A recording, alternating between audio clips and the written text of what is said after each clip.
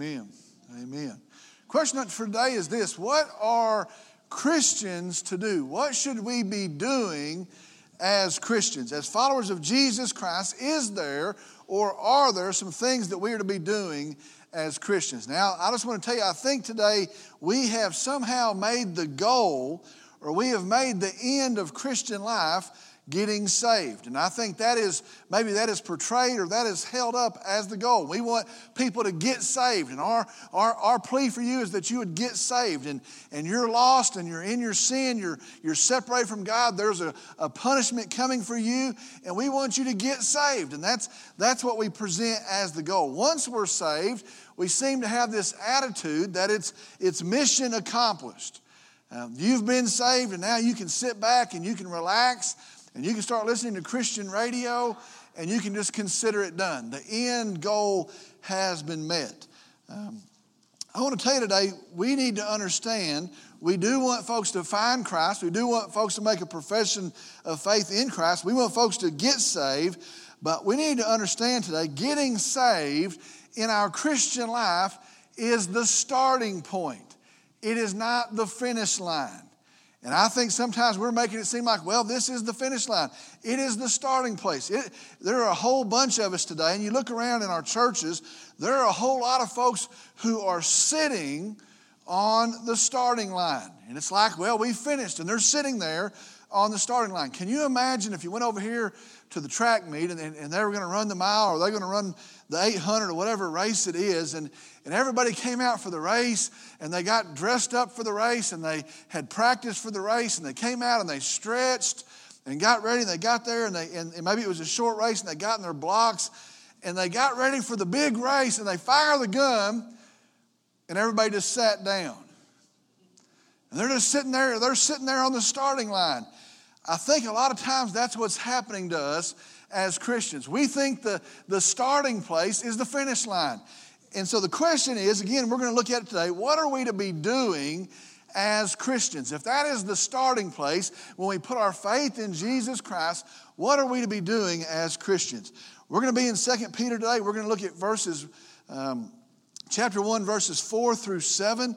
If you have your Bibles, I want to ask you that you'd open them there. I want to encourage you every week, bring your Bibles. 2 Peter chapter 1, beginning here in the 4th verse. 2 Peter chapter 1, beginning here in the 4th verse. I'm going to go ahead and read verses 4 through 7, and then we'll come back and look at them. It says this: "For by these he has granted to us his precious and magnificent promises, so that by them you may become partakers of the divine nature, having escaped the corruption that is in the world by lust." Very heavy verse. "Now for this reason also, applying all diligence, in your faith supply moral excellence, and in your moral excellence knowledge, and in your knowledge self-control, and in your self-control perseverance, and in your perseverance godliness, and in your godliness brotherly kindness, and in your brotherly kindness love."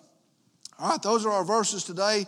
Again, what should we be doing as Christians? Let's start looking at verse 4, and we'll break it down. Verse 4 says this: "For by these he has granted to us his precious and magnificent promises, so that by them you may become partakers of the divine nature, having escaped the corruption that is in the world by lust." Now let's just look at that piece by piece. It says,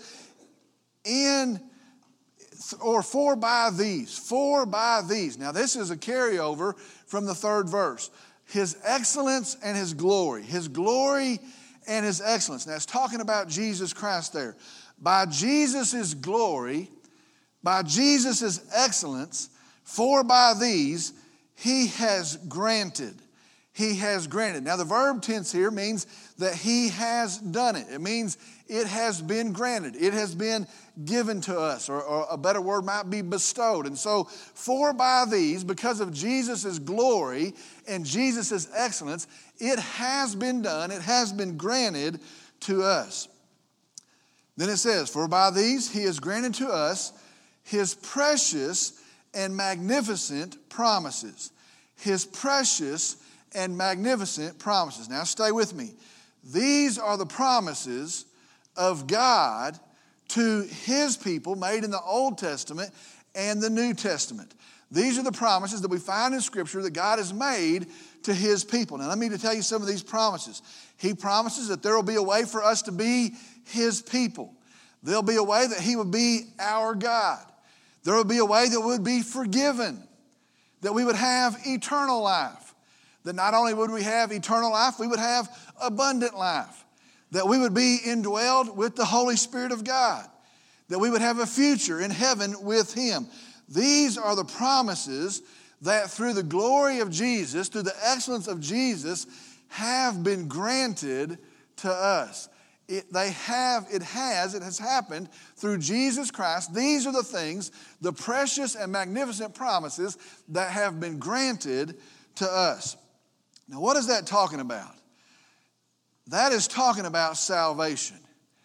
We have all of those promises of God fulfilled through the person of Jesus Christ. We have eternal life because of Jesus Christ. We have abundant life because of Jesus Christ. We have the indwelling of the Holy Spirit because of the finished work of Jesus Christ. We have a future with him in heaven because of Jesus Christ. Listen to me.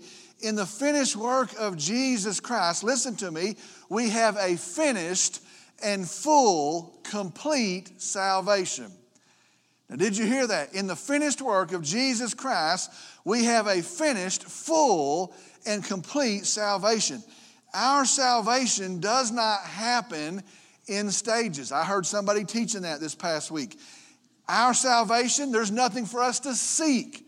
Our salvation, there's nothing left for us to do in order to be saved. In the death, burial, and resurrection of Jesus Christ, the Lamb of God, it is finished. And we have salvation through Jesus Christ. It was in his glory and in his excellence that we have a complete salvation. That's a big thing to understand. You know what? We have a full, complete salvation. All of those promises of God are made to us, are fulfilled through Jesus Christ. Today we live in an age where there's a lot of people that want to add to that. And I don't know what that is, if they want to feel better because they can add something to it, or maybe they want to add some work to it, or they want to get in on the process of salvation. There's a bunch of people today that seem to say there is something deeper or something more meaningful than just being saved. And they teach, and it's kind of shady in their wording, but you know what? You're saved, but now there's a deeper thing or another thing that you need in order to add to your salvation. There's something more meaningful than just being saved. I want to tell you this. If you think there's more than just being saved, you have no idea what it is to be saved. How tremendous our salvation. If you think, you know what, I'm just saved and I need an experience, I'm just saved and I need something else. If you think there's more than just being saved, you have no idea how tremendous is our salvation.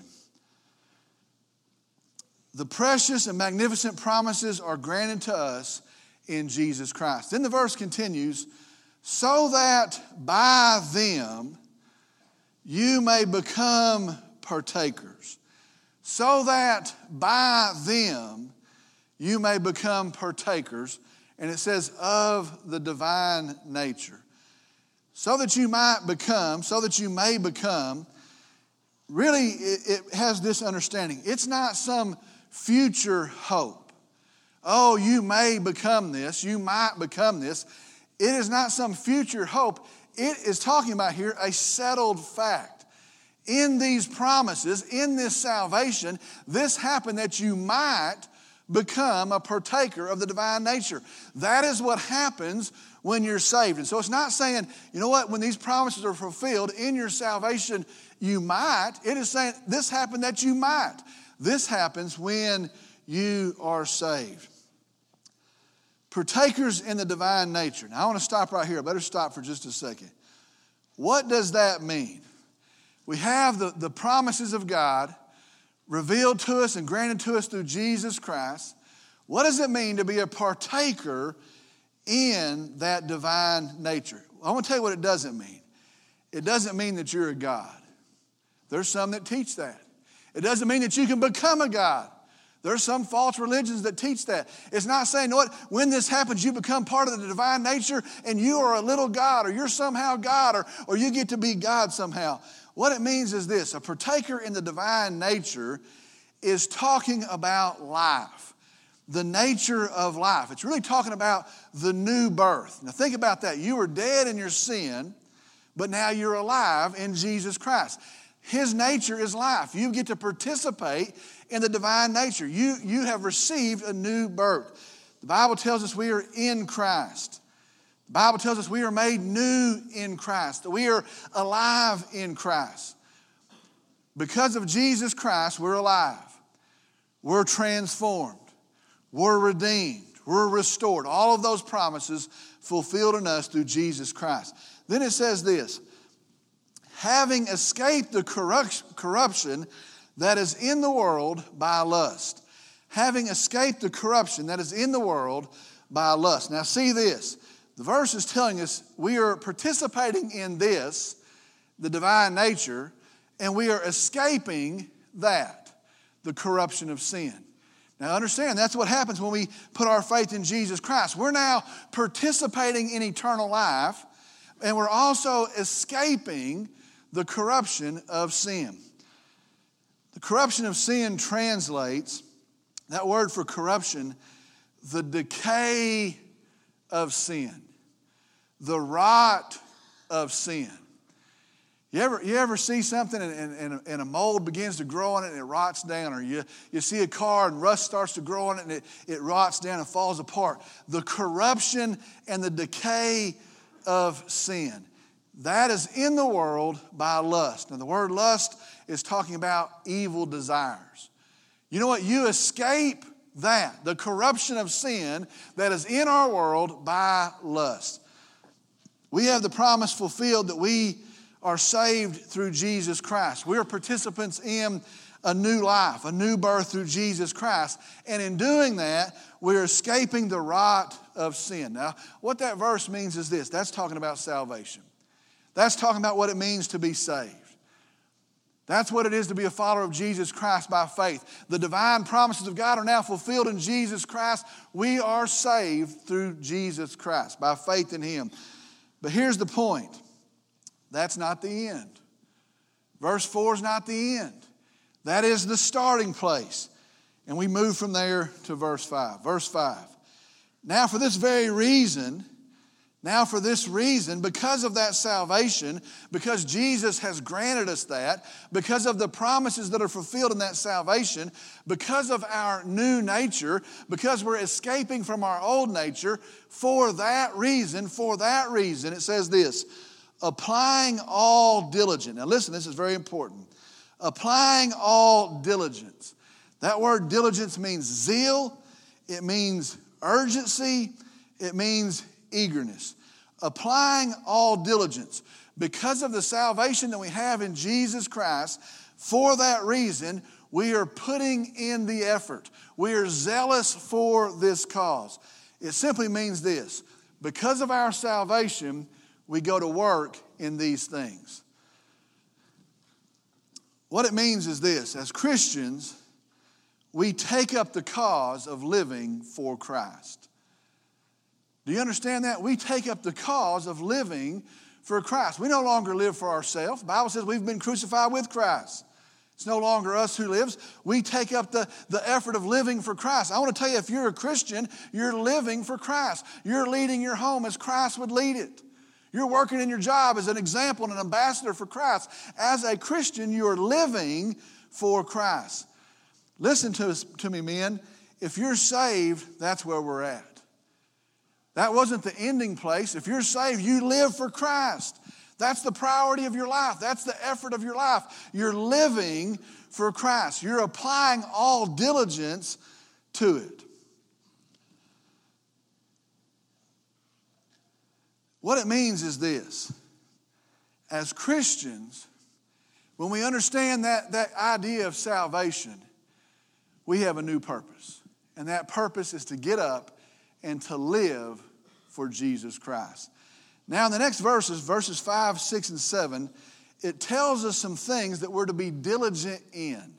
And I'm just going to walk you through these things and tell you what it means. I'm going to explain it. As a Christian, these are the things that you endeavor to do. These are the things that you put the effort into. These are the things that you work to do as you live for Jesus Christ. Now, I'm just going to go through the list. First off, it starts as this. You're diligent to have moral excellence in your life. To have moral excellence. As a Christian, you're to be diligent working for moral excellence. Now, what that means is this. Demonstrating in visible form. Sometimes, well, that's a moral person, but we do not see it. It's in their heart. Demonstrating in visible form moral virtue. Now, what that means in simple terms is this. Moral excellence, you're being diligent to do the right thing, to do the God-honoring thing. That's what that means. And if it's a big thing or if it's a small thing, I am making the effort, I'm doing the work to do the right thing, to do the God-honoring thing. That's what we do as a follower of Jesus Christ. It didn't end at our salvation, but because of our salvation, I'm putting in the work to live in moral excellence. I will do the right thing in all situations, a big situation or a small situation. The next thing that we're to work in, knowledge. Knowledge. It's talking about here the knowledge of the truth. Now, we talked about this a little bit last week, but what it means is this. You have to know the truth. You have to be growing in the truth. You have to put in the effort. You have to be diligent to grow in the truth. Now, it's talking about here the Word of God. Listen, as Christians, we have to be working to know the Word of God, talking about our Bibles. You have to put in the effort to grow in the knowledge of the truth that's revealed in the Word of God. I want to tell you, it's impossible to live a life that honors God and live and do it apart from the Word of God. You have to know the truth. Man, I can't tell you this enough. The garbage is out there. False teachings, man, they're out there. We have to know the Word of God. You know what? Your salvation was the starting place, but because of such a great salvation, you be diligent and you work to know the Word of God. Third thing is this. Self-control. You're to be diligent. You're to work in self-control. It literally translates holding oneself in. The picture is a horse that's reined in, a horse that's held back, literally holding yourself in. Now, what this means is, as a Christian, we are to direct ourselves, we are to conduct ourselves according to the moral excellence of the first thing, and we're directed by the Word of God, the second thing. That's what that means. We're to have self-control. We're to rein ourselves in. We're to live in moral excellence because of the directing of the Word of God. Now, what that means is this. For Christians, there is no more, and this is going to be a hard thing for us as men, there is no more act first and sort it out later. That's what I'll just act first and I'll sort it out later. I'm crashing in and I'm going to do what I want to do and we'll sort it out. We'll pray about it later. That doesn't exist for a Christian. There's no more flying off the handle. There's no more flying by the seat of your pants. You're to rein yourself in, and in the direction of God's Word and living in moral virtue, you're to exhibit self-discipline, self-control. Next word, perseverance. Perseverance, it's a combination of two different concepts, patience and endurance. Patience and endurance. It is, in this context, patience and endurance in doing what is right and the ability to keep on doing it. Do you hear that? Sometimes we might grow impatient with doing what is right. Sometimes we might not want to endure in doing what is right. It is patience and endurance in doing what is right. Here's one definition that I found in one of the books I was reading. It says this. It's remaining strong in unwelcome hardships. That's what perseverance is. Remaining strong in unwanted hardships. Now, I want to tell you, in the easy times, it's easy. But when you have an unwanted hardship, I didn't want this. I didn't ask for this. It's remaining strong. It is staying the course in unwanted hardships. We have to work at that. That's what the Bible says. We have to be diligent in that. Sometimes I think about perseverance and I think, well, either we are or we're not. Well, either I'm perseverant or I'm not perseverant. And if I'm not, I'll just make up an excuse for why I'm not. The Bible says we have to work and be diligent at persevering, at being patient and enduring things we do not want to face. The next word, godliness. Godliness. Now watch this. This is a pretty awesome thing here in this one word. It means that we're to be diligent, we're to be zealous in godliness. Now what does that mean? How would you be diligent to be godly? What does that mean? The word actually here for godliness translates, now listen, true religion, true worship. So you're to be diligent in true religion. You're to work at true worship. Now what that means is you're living in the light of God, in light of God. It means understanding who God is, knowing who God is, worshiping God. You live your life in view of that. That's what godliness is. Very simply, it means this. You live a life that honors God.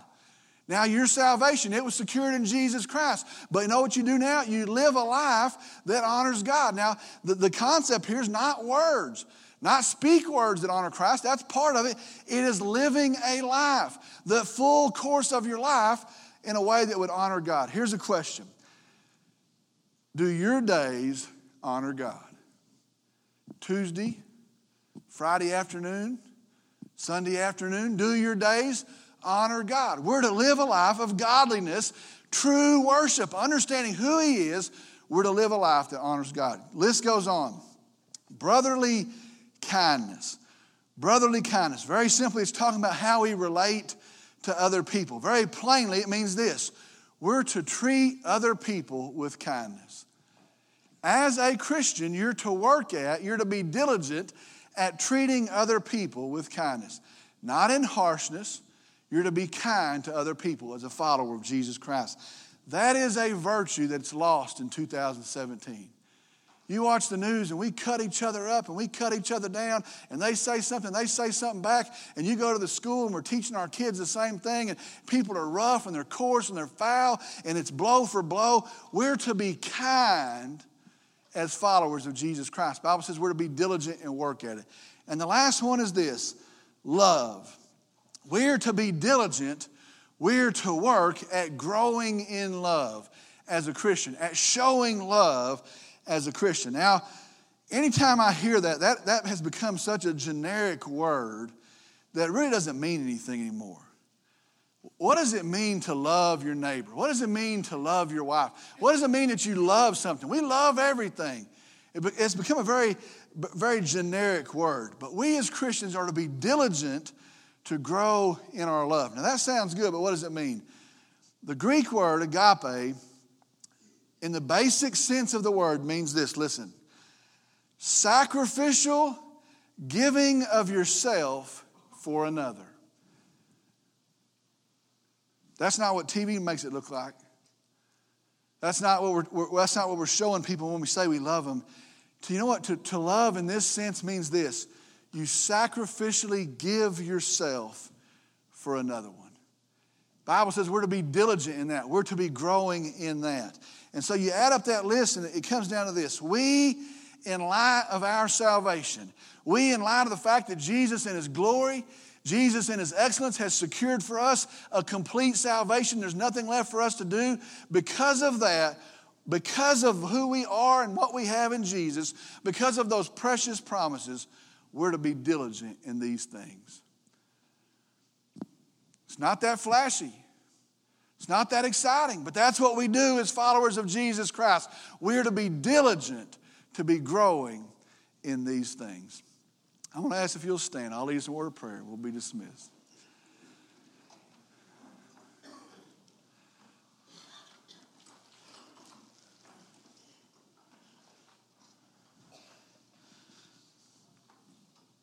Let's pray. Dear Father, we come. We're thankful for you. I'm thankful right now that we have a complete salvation in the finished work of Jesus Christ when we receive Him by faith. I'm thankful that you didn't need anything from us to complete it. Thankful that it wasn't dependent upon our works, our righteousness, or our good deeds. We'd have never made it. And I'm thankful for a finished salvation through Jesus Christ. But I'm also thankful that you tell us in your word what's expected from there. That's not the finish line, and we're not to sit down on the finish line, but we now have a race to run until you come again. And so I pray for these things, that we'll be diligent to grow in them, that we'll put in the work to know your word, to be kind to one another, to grow in love, to have moral virtue, to do the right thing. All of these things, that we would grow in them. And I pray the result will be this, that there are men in Vernon, Texas, trained by the Word of God, saved by the Son of God, who exists for the glory of God. Help us to look like you. Help us to serve Jesus Christ. Help His name to go forth. And I pray that you be glorified in all of that. We love you, we praise you, we worship you. And I pray in Jesus' name, amen.